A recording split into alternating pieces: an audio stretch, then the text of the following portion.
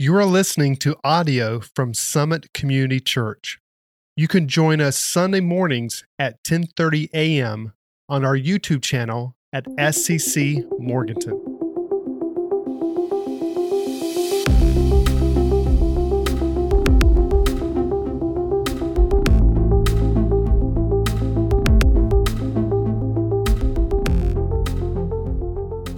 Guys, good evening again and welcome to our Christmas Eve service celebrating the birth of our Lord and Savior, Jesus Christ. What a powerful word from Anna, just paralleling and understanding the awesomeness, the wonder of being a mother in that capacity of the surprise of Jesus finally coming to this earth. And I want us to capture tonight that we're talking about some very important visitors who come to the manger to see Jesus. Now, we have arrived in this series. We talked about several things. Our series, A Merry Christmas, looking at Christmas through Mary's eyes to try to see what she saw, feel what she felt, think what she thought in the process of the birth of Jesus coming to pass. All the way from Gabriel announcing Christ would be born through her to this earth. Going to see Elizabeth, who is then pregnant with John the Baptist, who then blesses her and who encourages her in his journey that this is really real. Through her writing her song of praise, her Magnificat to God, praising God, celebrating Jesus, commemorating that event. Then we saw the wise men last week as they came to find Jesus, bringing their gifts of gold, frankincense, and myrrh, symbolizing that Jesus was going to be a king. He is king. He was going to be a king who was going to be a ritual sacrifice for all of our sin on the cross. That incense, the myrrh being the using burial, that Mary got the message. Her son Jesus would be a king, her king, our king. He would die a ritual sacrifice for her and for me, for all of you. And he would die in our place on the cross, be buried in the grave. But yet we know the end of the story. He rose again. That's the story we've been looking at tonight. We're stepping into the mystery of Jesus' birth, but deeper than that, the mysterious miracle of Jesus' birth. The how and why of what happened in that manger that night when Jesus was born.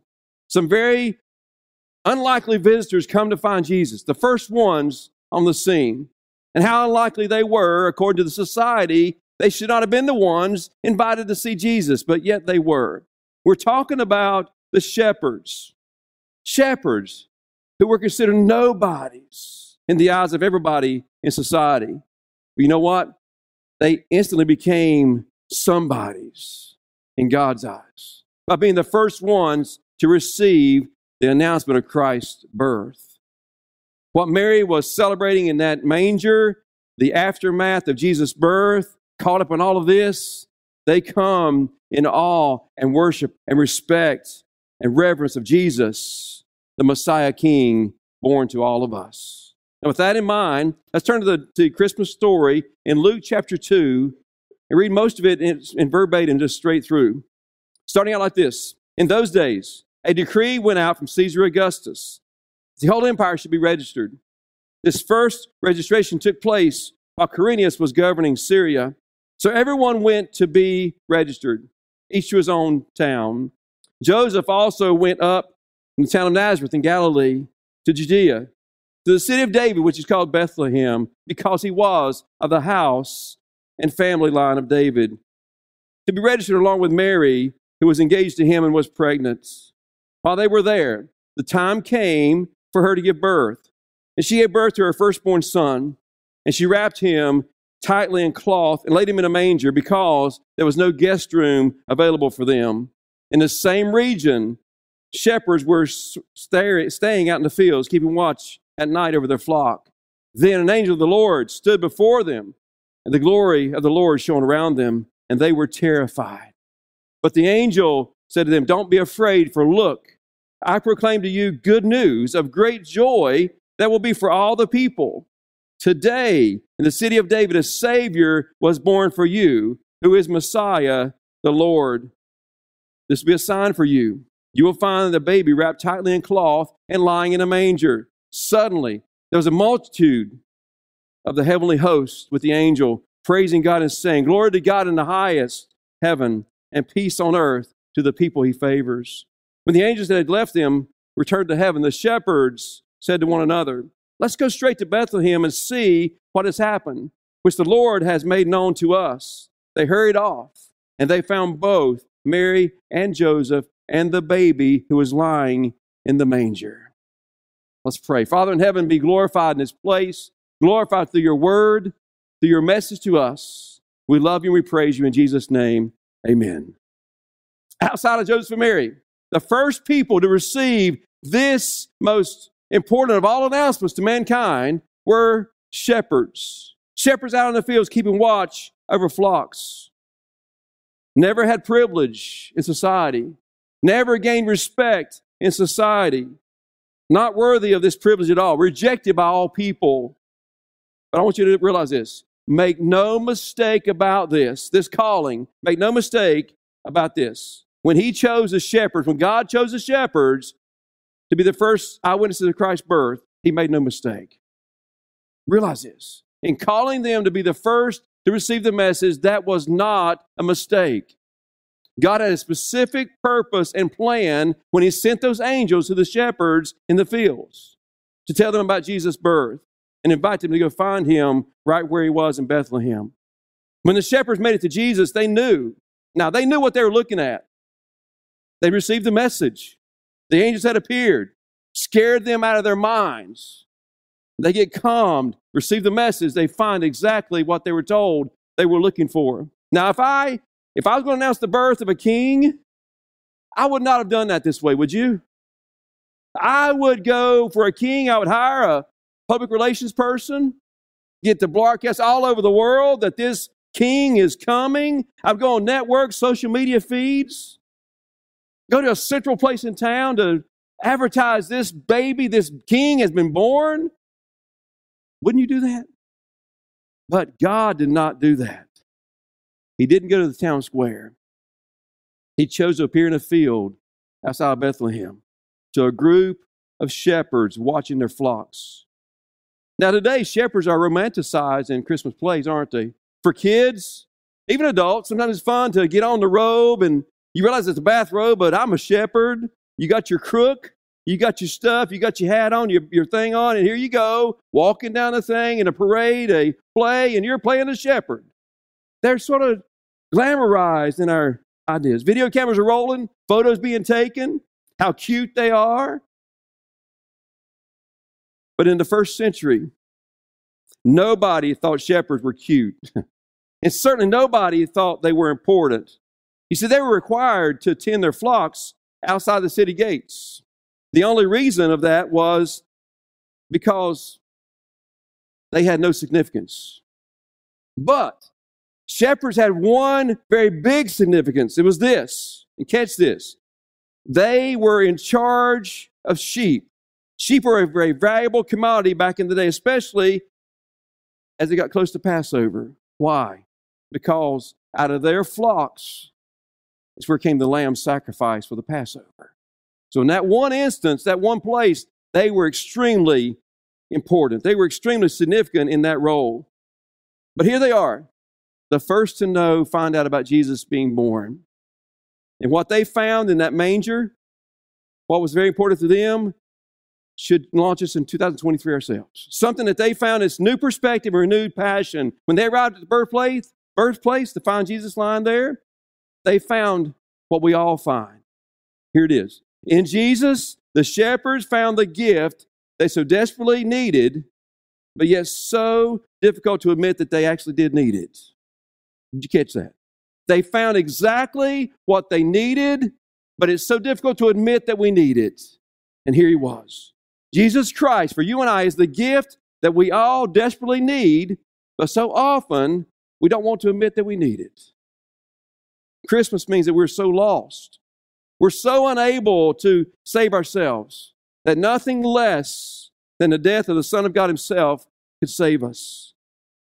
The message of Christianity back then and now is this: things really are this bad, and we can't heal or save ourselves. Things really are this dark. Nevertheless, there is hope. That's the message. It's dark, it's dreary, it's bad, but you know what? There is hope. these shepherds find what they were looking for, but desperately did not admit that they were looking for. You and I are the same way. God was letting everybody know in this whole process, in this story, that he came not for those who feel self-sufficient, but he came for those who have a very strong sense of need. I don't know where you are, but if you're a person in need in this place today, this is what this story tells you. God chose the shepherds because they had a need. He wanted to rise to the top, saying, you don't look at their social status. Don't look at who they are in society. Look at who they are in me. And here's what they need, because they are people who are not self-sufficient. They have a need. Christmas, the special message is this. It's for all of us who struggle to have joy and struggle to have victory. For that person who has cancer and found out it has come out of remission, it's back. There is hope. For the person who has lost loved ones, there is hope. The person devastated by divorce, there is hope. The person who's lost their job and not quite sure how things are going to work out, there is hope. Any one of us who's made bad decisions this year, not sure how it's going to play out. This message is there is hope in our Savior, Jesus Christ. He brings it to us. God came for those and all of us, all people who are struggling to have love and peace and joy and victory in our lives. You see, the shepherds were just doing what shepherds do. They were looking after the sheep out in the fields, keeping watch of their flocks by night. God appears in the sky. God sends a messenger. 1 minute they're watching flocks, maybe catch a few minutes of sleep after a night shift. Next minute they're witnesses of salvation history. Their worlds turned upside down, and by that turned our worlds upside down. All of a sudden this angel appears out of nowhere with the glory of the Lord shining around them. And they're the ones picked for this appearance, and not just an appearance, but one with the glory of God. This glory of God, the Lord with the angel, is the manifestation of the presence of the Lord. It says that a great light shone. Why is that? The light shone around them because God doesn't really have a body, so when he's made visible is by way of light. God's body is in Jesus Christ himself, the Son of God, God in the flesh incarnate. God the Father came as light because there's no body. He came as light glowing in that place. You can imagine standing in that field in darkness and light just bursting, filling the night sky, and then here comes an angel speaking to you. Would you not be afraid? I would. You see, the shepherds, here's the first thing I want you to realize. They were in awe of what they saw. They were in total amazement of what they saw. What is so important to see is that they were willing to be awed by God. The first century was pretty cynical. See, false messiahs had come and gone. The promise of Israel's restoration seemed more like a pipe dream, and the Roman flag waved high above the Temple Mount. There had not been a visit of an angel in about 500 years since the sayings of Zechariah the prophet. But here God comes on the scene. When they'd almost lost all hope, here it comes. Needless to say, they're blown away. It says in the scriptures here, they were filled with great fear. They were terrified. Verse 9 says, the angel of the Lord stood before them. The glory of the Lord shone around them, and they were terrified. This invasion of light into the darkness terrified them because there had been a whole state of hopelessness for hundreds of years. And here God bursts on the scene. In Jesus, we can see that same hope in the midst of a world of hopelessness. The enemy thought he had defeated God, but even in the opening pages of Genesis, God revealed his plan to redeem mankind again and bring light into a darkened world. And that plan was Christmas. And that plan specifically was the birth of Jesus Christ, our Savior. Their fear was in awe and respect of the moment. We have physical fear, yes, but it was really an awe and respect of the moment, having the glory of God surrounding them and an angel speaking to them. It was a moment of respect and awe in that moment. Just like the shepherds, you and I must be willing to be awed by God. Be in amazement of God, be filled with great fear and reverence for Him, and be bold to let people see it. We need to be willing to be awed by God in the midst of despair and darkness. Where's your darkness? Where's your despair? Let the hope of Jesus Christ shine in His glory in your place, in your life, in your heart. Let it be seen. Let people know it. They allow their fear to give way to faith. You see, where so many people find in Jesus the gift they so desperately need but not willing to admit they need. That was them, that's us. I believe the shepherds both saw what they desperately needed and admitted they needed that right at that minute. Why else would it say, what was their response? It says they went in haste. They hurried off and went straight to Bethlehem. That speaks to them realizing, we got to go. We need this. This is amazing.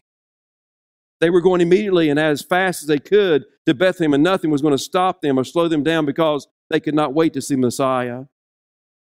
But what they ended up finding in Jesus Christ was the gift they needed and they realized they wanted. They hurried and went straight to the city of Bethlehem, the town. Verse 11 says this again, today in the city of David a Savior was born for you, who is the Messiah, the Lord. They were going to find the Lord, find the Savior, find the Messiah. It said, what did he say right there? What did James say? A Savior was born for who? For you. These shepherds are going, nobody looks at us. Nobody speaks to us. Nobody cares about us. You mean a Savior's been born for me? For us? God's like, yes, a Savior has been born for you. You see, they simultaneously saw two other things when they got to Jesus. When they got there, they knew what it pushed them there to see. But some things happened. And as we get there, I want to share a real quick story with a girl was driving down the road one day. She saw a shepherd leading his sheep across the road. So she slowed down, and as she was admiring the sheep, she struck up a conversation with the shepherd. She told the shepherd, she said, oh, I love your sheep. They're just so nice and they're so pretty. She said, hey, I've got a proposition for you. He said, what's this, ma'am? She said, if I can guess how many sheep are in your flock, would you give me one? He said, yeah, you can guess the exact number, I'll give you one. She said, well, my favorite number is 352. So I'll say 352. He couldn't believe it. He told her, that's exactly right. Well, I have exactly 352 sheep in my flock. He said, all right, I'll keep my end of the bargain. You get one of my sheep. You pick the one out of the flock you want for yourself. She looked, and she finally found the one she thought was the cutest, the most playful, and she picked that one. He looked at her and he said, while I appreciate your choice, you need to make another choice. She looked at him and said, but you promised I could have any sheep I wanted. He said, I did, but there's a good reason you need to choose again. You just picked my dog. She did not know what she was looking at. She had no idea. But you take a true shepherd, a shepherd's going to know sheep. That's their life calling. That's their career. That's everything. They're about the sheep. They know what they're looking for. Unlike this girl, these shepherds knew what they were looking at when they saw Jesus. And they walked in and they found themselves looking at a lamb. It was a baby in a manger, but they were looking at a lamb. Not just a lamb, but a lamb, their lamb. They were looking at the Son of God as the perfect Lamb of God. See, they tended the very lambs that would be sacrificed in the Passover, as I said a while ago. But right here in this moment, they are looking at the lamb who would be the final sacrifice, the once for all permanent payment for all sin, which included them. They knew they were looking at that special lamb. Not just any lamb, but the Lamb of God, capital L, who was that perfect sacrificial lamb. Not just cover their sins, but actually become sin for them and take their place, my place, your place on the cross. They knew they were looking at a lamb. But they also, let me flip this around, they also found themselves simultaneously looking at a shepherd in that manger. kind of a role reversal here. They saw indeed a lamb laying in that manger in Jesus, as they were familiar with. But as they got to the manger, they were looking at not just a shepherd, but the shepherd, what God says, the good shepherd, as Jesus says. The role reversal happened immediately. They realized, well, he's our shepherd. I'm one of his lambs. He's our sacrificial lamb. I tend lambs. I'm a shepherd, but he's going to be my shepherd, my good shepherd. They did not realize it until they got there. The role reversal had taken place. They realized this.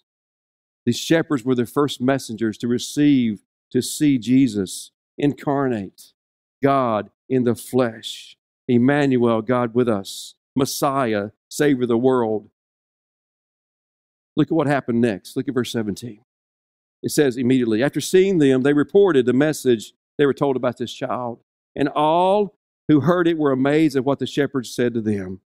But Mary was treasuring up all these things in her heart and meditating on them. The shepherds returned.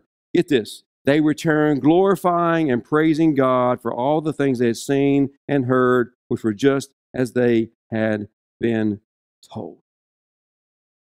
This experience radically changed their lives. They went out. These nobodies were now somebodies. They were the first to receive the announcement and see the Son of God in the manger. These men saw the angels, they heard the witness, and they believed. See, the scribes were jaded. The royals were too sophisticated. The Romans were too dismissive. But these humble outsiders had the simple faith to look up, listen, and put their faith in the Christ child. The first to come and see Jesus were just plain, ordinary, dirty, rotten sinners. Kings didn't get there first. The unclean of society, the outcast of society, just like you and me, they were the first. So I'd ask you tonight, have you seen? Have you heard? Have you believed? I'll give you a few things to process in a personal way right here. Have you seen in Jesus what the shepherds saw? Savior, Messiah, and Lord. Have you found in Jesus the gift that you so desperately need, and have you admitted that you need Him? In a world that is hopeless, are you allowing the hope of Jesus to resonate out of your life? In a world full of darkness, are you allowing the light of Jesus to reflect to others? Surrounded by all this, are you willing to be awed by God? And are you willing to let your awe of God move you to faith, which is active faith in Him? Tim Keller says this: the purpose of the incarnation is that we would have a relationship with Jesus. In Jesus, the ineffable, indescribable, unapproachable God becomes a human being who can be known and loved. And through faith, we can know this love. And I want you to catch this as we close out the message of tonight.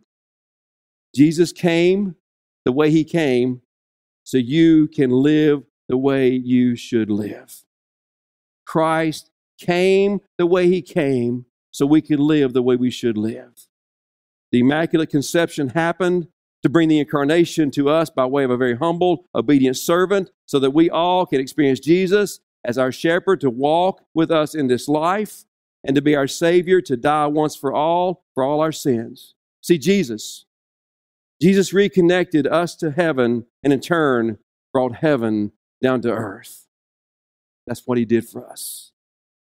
Let's pray. Father in heaven, be glorified, be praised in this place. Lord, have your way in our hearts, have your way in our lives. God, stir us to realize you came the way you came so that we could live the way we should live. Father, just move in our hearts, move in our lives. Stir us to be who you call us to be. And God, we do sincerely love you. We glorify you. We praise you in this place. Amen. Thank you for tuning in to this week's sermon. For more information about Summit Community Church, please check out our website at summitchurch.me or on social media on Facebook or Instagram at SCC Morganton.